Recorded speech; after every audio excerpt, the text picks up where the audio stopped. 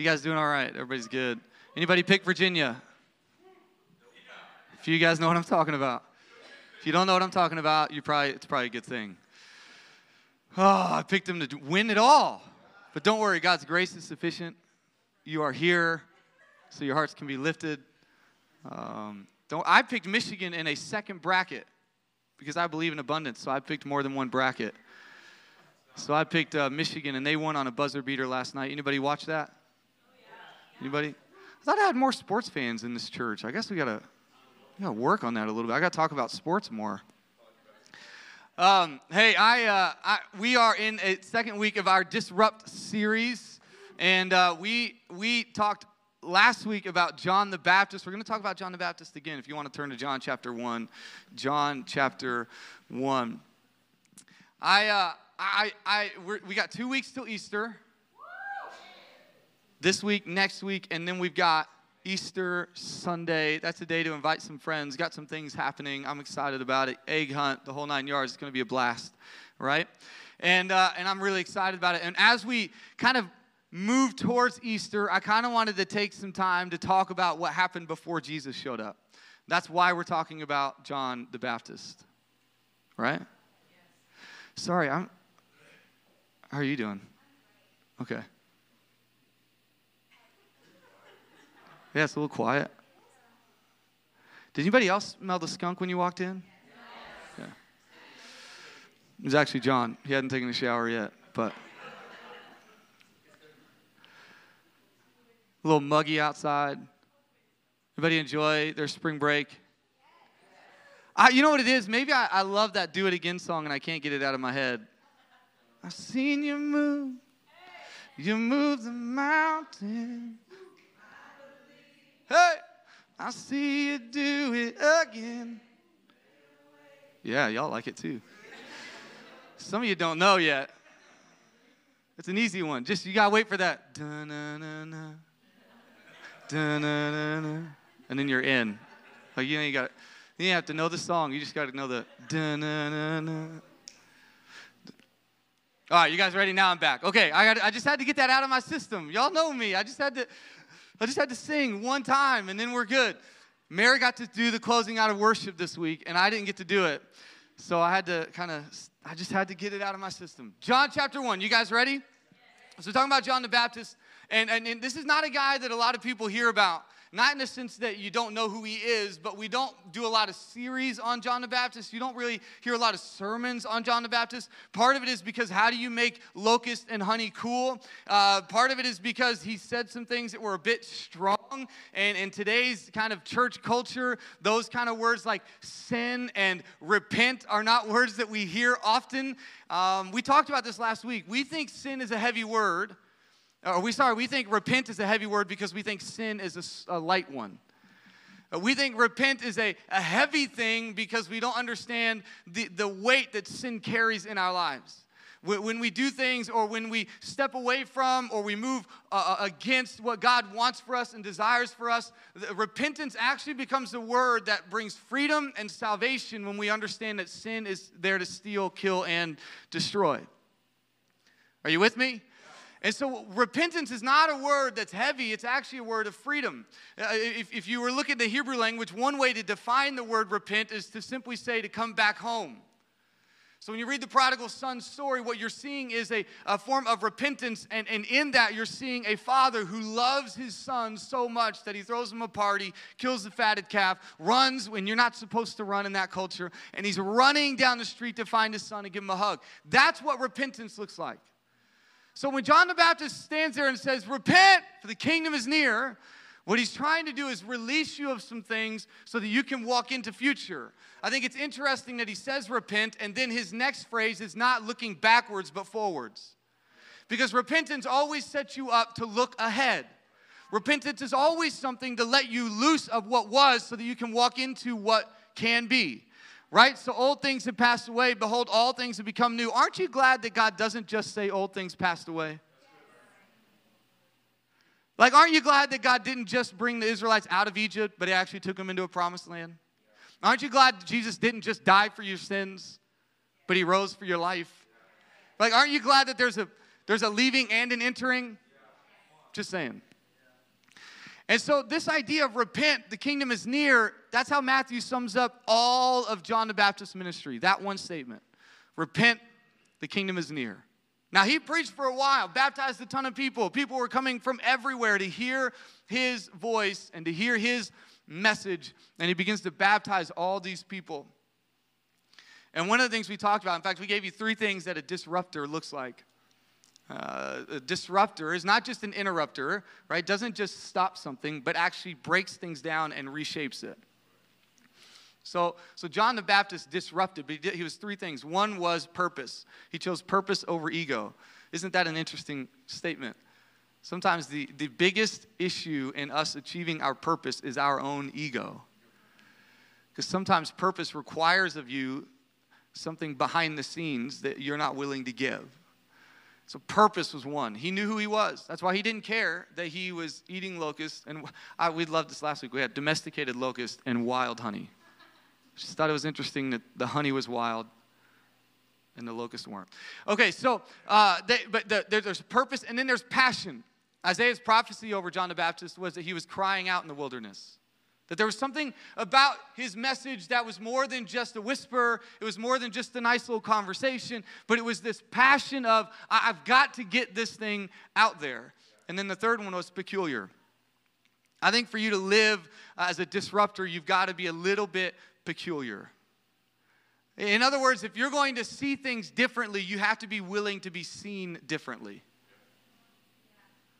The idea that I can see something differently than everybody else sees it is actually something that puts me in a position that at times can feel a bit awkward and peculiar because at that moment I'm seen differently. So when a guy, again, disruptor is a word that's used now for things like Airbnb or Lyft or Uber or whatever else. When someone said, oh, you know what, we should just rent out people's houses. That was a little bit of a different idea. And I'm sure there were people around the place looking at those young guys who started that, said, man, I don't know about that. But I think they did okay. They're doing all right. And so I wanted to jump into John 1. Last week I told you we were going to stay in Matthew 3, and I just didn't feel it this week as we were kind of preparing for today. I wanted to jump into John chapter 1. There's just one little place that John the Baptist gets mentioned in John chapter 1. Are you there? Are you ready? It'll be on the screen, but I don't want to tell you that till after you've opened your Bible, because I want those of you who are super Christian and bring your Bible to feel proud of it for a moment, to look around and go, yeah, I got my Bible. Just make sure you underline a few pages to make it look like you actually read it. You know what I mean? Anyways, I don't do that, I promise. I promise all these underlines are because I really got something. John chapter 1, you ready?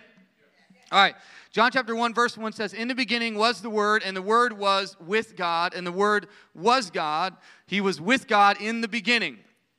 There's a lot in there. We'll do that some other time.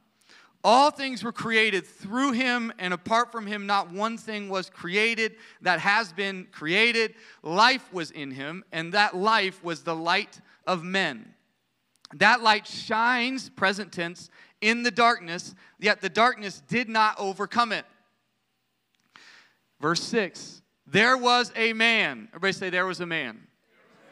I love this. I really do, because here's these first 12, 13, 14 verses all talking about the Word was with God and the Word was God, talking about Jesus showing up in the earth, the light in the darkness, talking about some incredible things about Jesus, and all of a sudden God finds it fitting. John, the author of the gospel, finds it fitting, and it's a different John that we're talking about. These are 2 different Johns, just in case you thought he was being really arrogant, okay? But he does say, all of a sudden, he's talking about Jesus, and he's talking about the good things, and then he says, there was a man.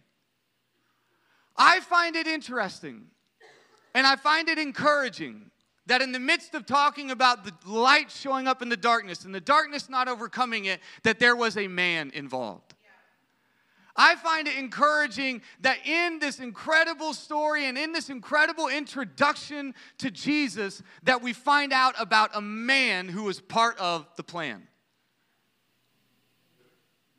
I love that about our God. I love that about the story. I love that about this Bible. I love that the messiness of humanity was included in the goodness of God. I love that all the things we deal with and all the things we walk through and all the things we carry and the locust and the wild honey and the cameled hair suit, I love that that's included as we talk about what God's doing on the earth. Just in case you thought you weren't part of the plan. Just in case you thought because you liked locusts and wild honey. Just because you thought maybe there were some things in your life that didn't add up to what culture said or the system had said. I want you to understand that you are part of the mission. You're part of the plan. You are part of the story God is writing on the earth. Are you with me? I hope that encourages you just a little bit. I think we sometimes think that this is just, man, let's just talk about God and talk about God. And I think it's interesting when you begin to read about God, he talks about you. That he talks about you in such a way that says, I value humanity enough and I value men and women enough to bring them into the story. In fact, as we read on, we'll find out that he doesn't just allow us to be in the story, he makes us a very integral part of the story. You and I are an important part of the story, an important part of the plan God has going on the earth. You matter. You have value. And you were part of the plan. And so he says, there was a man named John who was sent from God. He came as a witness to testify about the light. He came as a witness to testify about the light so that all might believe through him. He was not the light, but he came to testify about the light.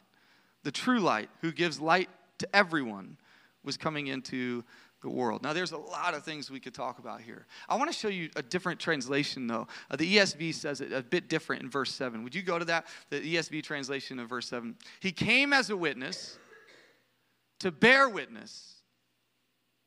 He came as a witness to bear witness. Have you ever been in a situation where someone saw something, didn't tell you, and then you're upset because you wish you would have known? So in New Mexico, just a couple weeks ago, we're driving through, and we would see deer like all the time. And Kason would be sitting in the back, and we'd go, "Oh, there's a deer!" And he would look up and look around, and it got to the point where they were just everywhere. It's like, now I don't think you're special. I thought there was only 2 of you. Now I find out that there are a lot of you, and it's just not as cool anymore. We saw elk. We actually stopped and just hung out looking at elk, and we didn't know what to say at that point, so we just said, there's something with hair and stuff and fur. Didn't really get Kason nearly as excited. I don't know, maybe this has happened to you. Maybe you're with your spouse or you're with a friend. You guys go get ice cream maybe, and they walk over a little bit later with the ice cream that they have gotten after you have already ordered your ice cream. And she says something like, "Oh," I go, "What flavor did you get?" Salted caramel. Oh, wait, they had salted caramel? And you didn't say something? You saw it, but you didn't say something. Say something. You didn't say something? So you're like, no, that's not allowed. You can't sing songs like that, church. So you're like, I didn't even know that was a song.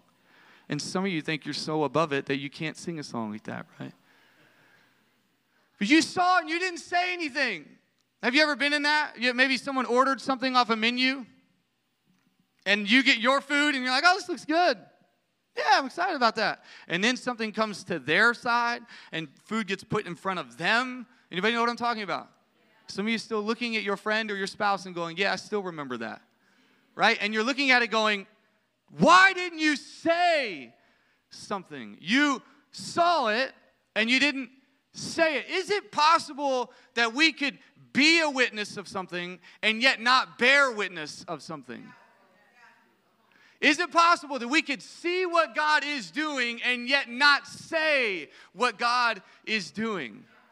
Is it possible that we've kind of slid into a place because it's a private faith? No, it's personal, but it's not private. That's not in the Bible. The idea that we are a people who we come as a witness and then we bear witness, meaning there was an option for John. Some of us get stuck at the comma. We get stuck at the, he came as a witness. I saw something. I experienced something. I heard something. I found out something. Something happened in my life. And then we get stuck. I don't know what it is. Maybe it's fear. Maybe it's ego. Maybe it's just uncertainty. Maybe we just are afraid of what people might think of us. I don't know what it might be, but somehow we get stuck at the comma. We get stuck at the place where instead of bearing witness, we've just become a witness, and that's great. Like, I love that God's done something in our lives. A witness is simply someone who's seen or heard something. But to bear witness is to carry it into a place. To bear witness is to actually own it and bring it into a place for someone else to experience. So there's a group of us, and many of us who have an opportunity to bear witness. We've been a witness, and we need to move into a place of bearing witness of what God has done. And John the Baptist, here's this guy. Puts on some camel hair, grabs some locusts, gets some wild honey. I feel like that's all just to get people's attention. Goes, hangs out in the desert. And all these people start coming to John the Baptist. All these people start showing up. And here's this message of repent. The kingdom is near. God is showing up. Jesus is going to reign. And you need to be part of it. So repent. Get rid of the old stuff. That's what we talked about last week. Disrupt the system. Get rid of the status quo. Today, I just want you to understand that you have an opportunity to disrupt the darkness. You know, Mayor actually started talking a little bit about some of this, right? This is going to be a short message because there's not a whole lot that you need to say about this. It's just simply you need to be light when there's dark, right? And so John the Baptist has an opportunity. He can be a witness and not bear witness, or he can be a witness and actually then tell somebody. I think we've all been in that place where we've seen something happen and we're a bit uncertain as to whether or not we should tell someone, right? My son's gotten really good at telling on people. I don't know what that is. You know, there's part of it that's like, Kason, don't be that dude. On the other hand, I'm like, I'm glad you're a 4-year-old and you're actually, hey, no, this can't happen. You know? I mean, it doesn't matter that you also do that, right? Telling on his little 1-year-old son, he took something. Yeah. He took back what you had taken from him. Right, yeah, you leave that part of the story out, right? And maybe for some of us, this bear witness thing it's a challenging thing because maybe we've complicated what it is. Maybe we've made it more than it should be. Maybe we see it as a thing that we have to stand on a stage with the podium and the Bible open, make sure it's underlined and highlighted, right? And make sure people know that you've read it and that somehow you have got to have been this incredible orator and you've got to preach this amazing message and you've got to have 3 points. Just so you know, I never have 3 points. It just kind of happens, and that's cool. So just take that pressure off. 3 points, just do one. Jesus loves you. All right, cool. I can run with that one. Some of us have relegated what God has done in our lives. We've dismissed it, or we've made it smaller than it is, or we've forgotten. And here's part of the problem. We've become a culture that's terrible at thankfulness. We're not really good at gratitude. And you know where that starts? In the private places of our own heart. Being ungrateful for the things that have happened in our lives. The fact that, yeah, we've been through some stuff, but we're here. Sitting in some nice little fold-down chairs, listening to this incredible preacher. Why'd you laugh? Don't laugh. It's not a joke. Yeah, there we go. There it is. Yeah, so we just kind of, we kind of, when we forget to be thankful, we forget what we have to share. We forget, you know, we can kind of even have a house that has 2 tables to sit at. Like, that's pretty cool. And what we've allowed to happen is we allow stuff to pile up on one table, and the other table is supposed to stay clean, so nobody can ever sit there. You know what I'm talking about? I mean, here in Texas, we got like 4 bedrooms for 1 kid, right? And we've got, and I know that's not everybody, but we got a table by the kitchen for the quick meals, right? We got the table in the front room for when people come over, and we can tend to be forgetful of the space we have for other people in our lives. We can tend to forget that there's opportunity for us and we actually don't thank God for it because the enemy has turned it into a fear of transparency, fear of honesty, fear. See, one of the greatest things you can do is be transparent and honest with somebody that, man, life has not been good, but God has been faithful in all of it. In fact, I think Christians that ruin their witness when they make it sound like everything's been great. You just reek of insincerity, and there's nothing. Wait, you don't have anything wrong with your life? Well, then you and I cannot relate. Because what we're saying when we say that is God has saved us from nothing. God has not set us free from anything. God has not been our strong tower in times of difficulty. He has not been our refuge when things are hurting. He's not been our peace when we have chaos. He's not been our hope when we've had despair. He's not been our joy when we're hurting. Like when we forget that those things, some of you did, man, that's just, I'm such a bad part of my life. I'm going to keep it in the back room. I don't want anybody to know about it. You know, like the room that you don't let people go in when people come over. Yeah, I don't want to let anybody into that place in my life. And we forget that that's actually the place that people need to see because they need to know that out of the darkness comes light and the light shines forth and there is a life that's in it. Quit making your story perfect. That's God's part. In fact, God actually doesn't promise perfection here. He promises heaven. But do you remember, we talked about this a few months ago. The garden wasn't perfect. If it was perfect, why did Adam have work to do? The garden was a place that was given to us to do life well and to enjoy it. And there are animals. And y'all know when there are animals, things get messy. It's not about perfection. It's about cultivating what God has put in our life and us enjoying it to the place. Maybe our view and our definition of perfection is wrong.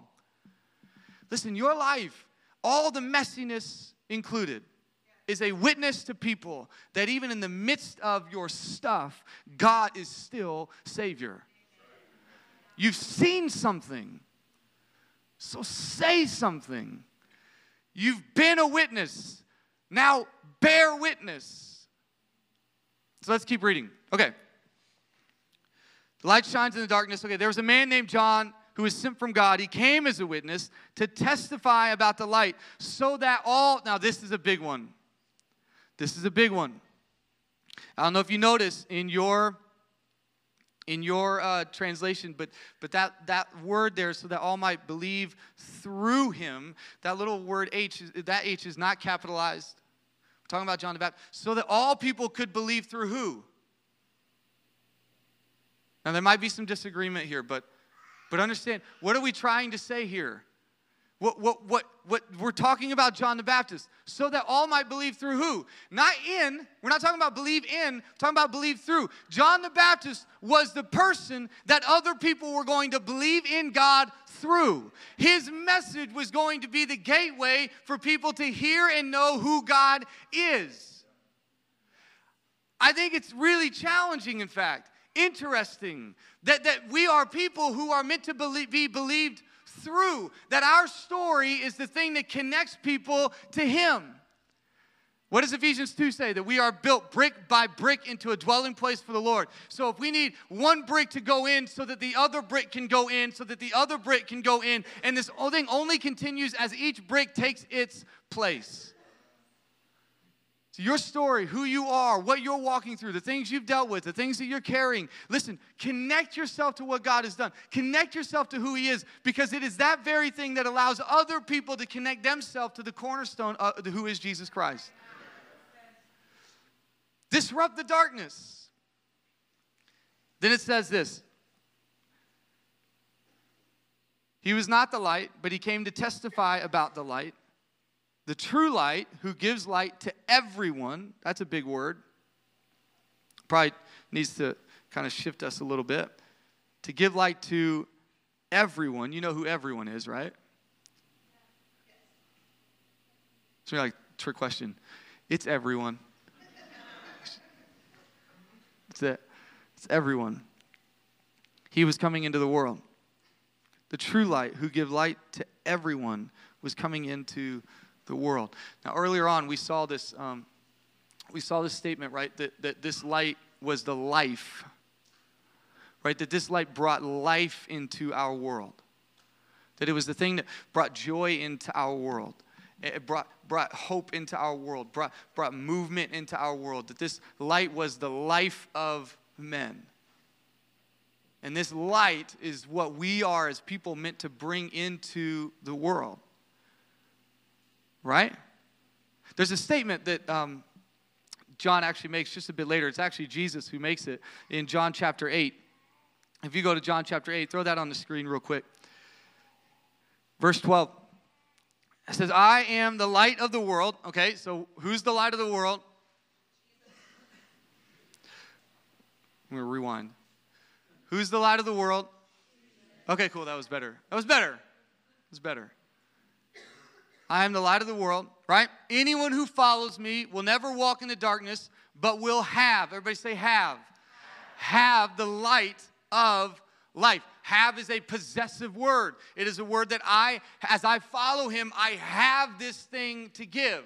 It's not mine. I'm not the light. I'm not the shining one, right? Some of us get really caught up in how much we shine and the light that we have, and we can kind of tend to make it about us and the things that we've done. But this is the life that was the light that was the life of men. He says, you will have it. As you follow me, you will have this light. And you got to remember, John the Baptist was prior to Jesus' death on the cross and his resurrection. The language kind of shifted as Jesus began to walk the earth and as Jesus left and as Paul began to speak about who Jesus was. This shifting began to take place, which was this idea that now this light dwelt in us. So when Paul talks about in Colossians, we'll talk about this next month, is that when God found it amazing and pleasing to put the fullness of God in Christ on the earth. And the mystery of the gospel is that then Jesus would dwell in us. So this light that is Christ now dwells in us. So this light that possesses our life and we possess in our world because we follow Christ is now something we have to give to others. We bring light into other people's world because it's in us. It's the same idea when John 10:10 says you have life and life abundant. Now, the whole purpose there is not that you would have life and more life and just for you and only for you and it's just your life. In fact, other translations would say life overflowing. I don't know if you know this, but when you overflow something, it doesn't flow back into the cup. It flows out of the cup into whatever is around it. So the idea of that phrase, that statement, because I think we love to use that as a statement of going, I have life and I have more life and I get more life and I got more life and I got life. But the actual purpose of that statement is you have life and you have more than enough life to give to other people. Every promise of God that God gives you usually will impact other people. It's that idea, understanding that this life moves into a place where it affects other people. And so I have this light that shines in the darkness, right? My son, who's 4 years old, has recently started to understand that darkness is dark, and he doesn't like it very much. You know what I'm talking about? Doesn't really love being in the dark, so he'll sneak into our bed, which I'm not like totally against. If he's doing that at 17, I'll have a problem. But at 4 years old, I'm okay with it. He kind of sneaks through the house. I wake up the next morning. I'm a deep sleeper. I wake up the next morning, and I roll over, and I'm going, oh, that's my 4-year-old. Okay, cool. We're good. And he's got the same DNA as I have, so he sleeps well. It's fantastic. Our other one got my wife's DNA. He wakes up for everything. It's awesome. Somehow I have to deal with it. He disrupts the darkness. And so my 4-year-old has started to tell me when I ask him, hey, why are you coming into our bed? I'm cool with it. Sometimes, let's not do it every night. But he says, man, I'm afraid of the dark. He doesn't call me man. He says, Dad, I'm afraid of the dark. I don't like the dark. And so I started recently just turning the light on in his closet and just opening it just a little bit. Just a little bit. Not a lot. I don't turn on the main light in his room. I don't turn on every lamp and every toy that has a light on it and open up the closet door. I don't make it hard to sleep. I just a little bit of light. Seems to help him stay where he is and sleep. You know, I just think we discount our story. People are not waiting for you to light up everything and figure out everything and answer everything and deal with everything. They just need a little bit of light in their life. They just need a little bit of hope. They just need a little bit of peace. They just need a little bit of encouragement. They just need a little bit of acceptance and belonging and something that says to them, I'm going to be okay. You have it. You've borne witness to it. Now bear witness to it. Testify about it. Be somebody who goes, oh, you know, I may not be able to turn on the lamp. That's Jesus' job, and I might need some other people to help me with that part. I've got this cool church. You should come along, man. You'll be accepted. You'll be loved. You'll be encouraged. You'll find hope and joy. Man, I'll just give you a little bit of light, and it'll help you in the midst of your darkness, in the midst of your trouble, in the midst of your challenges, in the midst of your hurts and your pains. And like Meredith was saying, there are things people are dealing with that you just do not know about. So you've been a witness. Now bear witness. Just a little bit of light. Just give somebody just a little bit of light. Help them to know that, man, I'm just going to shine just a little bit. Quit thinking you've got to be the man or the woman who does everything. John the Baptist didn't even do that. All he did was set up Jesus. He goes, repent. The kingdom is near. There's one who's coming that's greater than me. I can't even tie his shoes. I'm not even worthy of being near this man. I can't even carry his sandals. Like he's going to baptize with fire. Jesus propping up Jesus. That's all he's doing. He doesn't have all the answers. He just knows he can give, if I just give a little bit of light, if I could just disrupt the darkness for a moment, this system that's been built up by the Pharisees and the Sadducees, that's all about who you are and what you do and your name and what you've made and all the righteousness that you've achieved. And somehow this is the system that had been built up over 400 years. And John the Baptist shows up in his peculiar outfits, in his peculiar dietary plan, and peculiar things about him, and begins to speak about a kingdom that's coming. He didn't give great answers. In fact, he kind of yelled at the Pharisees and Sadducees when they showed up. I just think that we are a people who have to be willing to just, man, however you can get just a little bit of light in the room. Because I think this is true about us. We tend to think we're adults, so we're not scared of the dark. I don't actually think that's true. I don't actually think we've lost our fear of the dark. We've just changed where the dark originates. We at 4 and 5, we're scared of the dark because the lights are off. At 22, at 37, at 55, we're afraid of the dark on the inside where we don't know what's going to happen here, and we're not sure of this, and we're a bit uncertain of this, and we're a bit scared about that, and we don't really know how that's going to play out, and I'm not really sure of myself, and I'm that little dark place in my life that I'm not letting anybody help me with or deal with, or I'm not giving it to God, that little place in the dark. I think we just, it moves from an external thing to an internal thing. We may not be sitting in our bed calling our mom on the phone going, hey, I need you to come open my closet door. In fact, we get older and we actually get more arrogant. We get just, it's not even this arrogance, it's confidence. It's almost this like idea that I can handle this.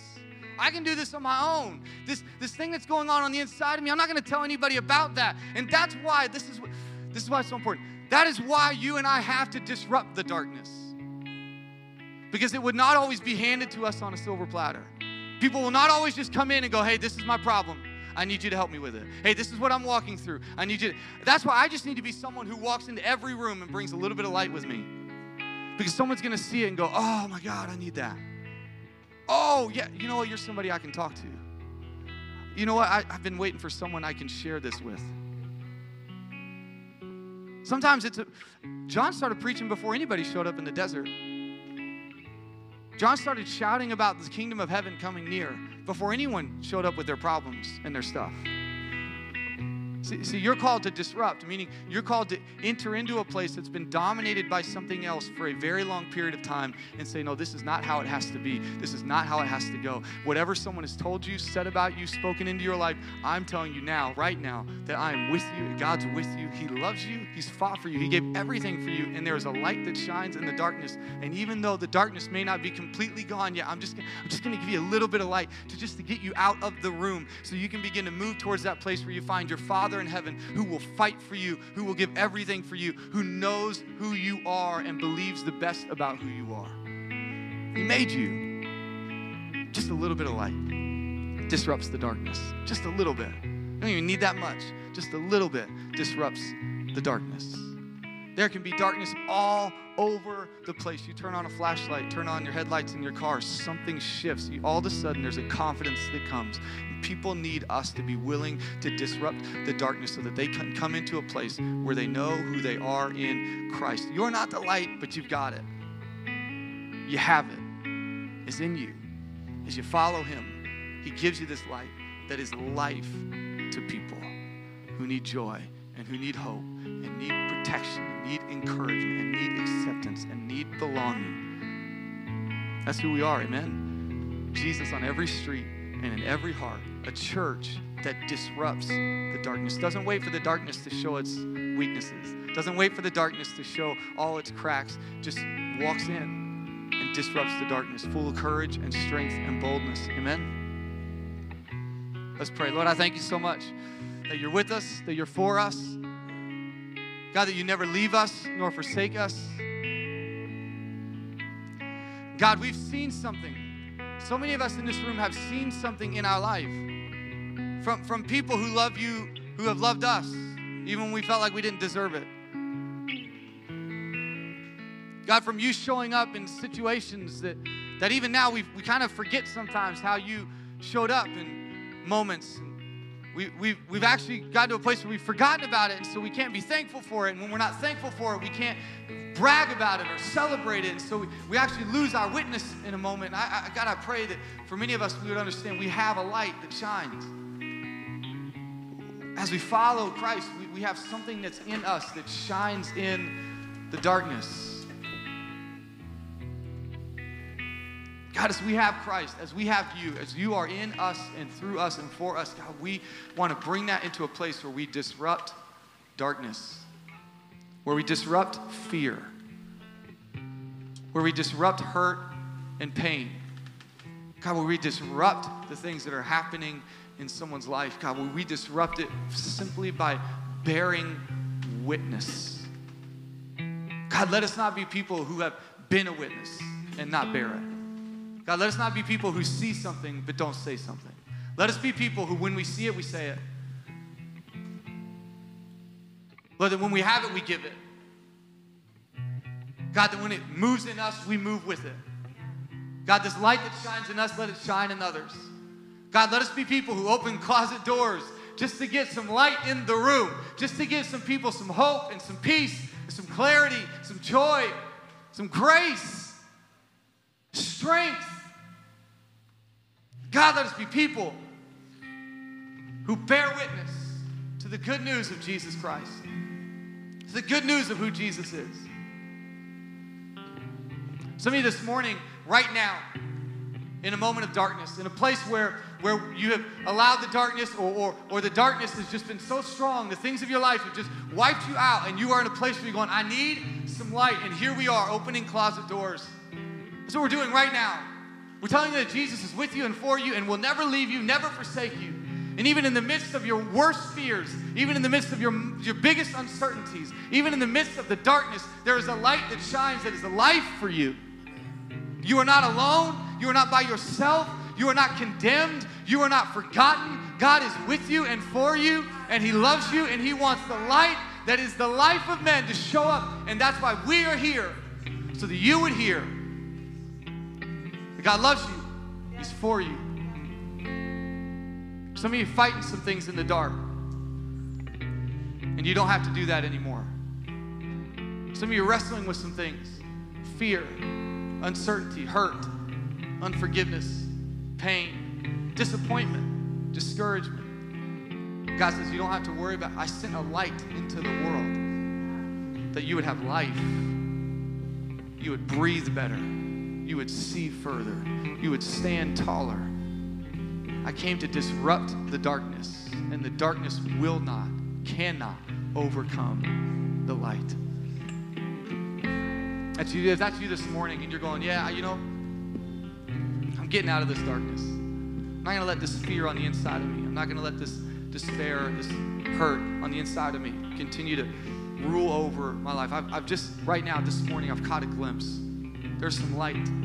There's a light that shines in the midst of my darkness. And I can begin to walk out of this thing. And I can begin to step into new life. And I can begin to step into a new thing. And I can begin to step into the purpose and the calling of God on my world. God, I'm gonna be a witness. I'm gonna bear witness.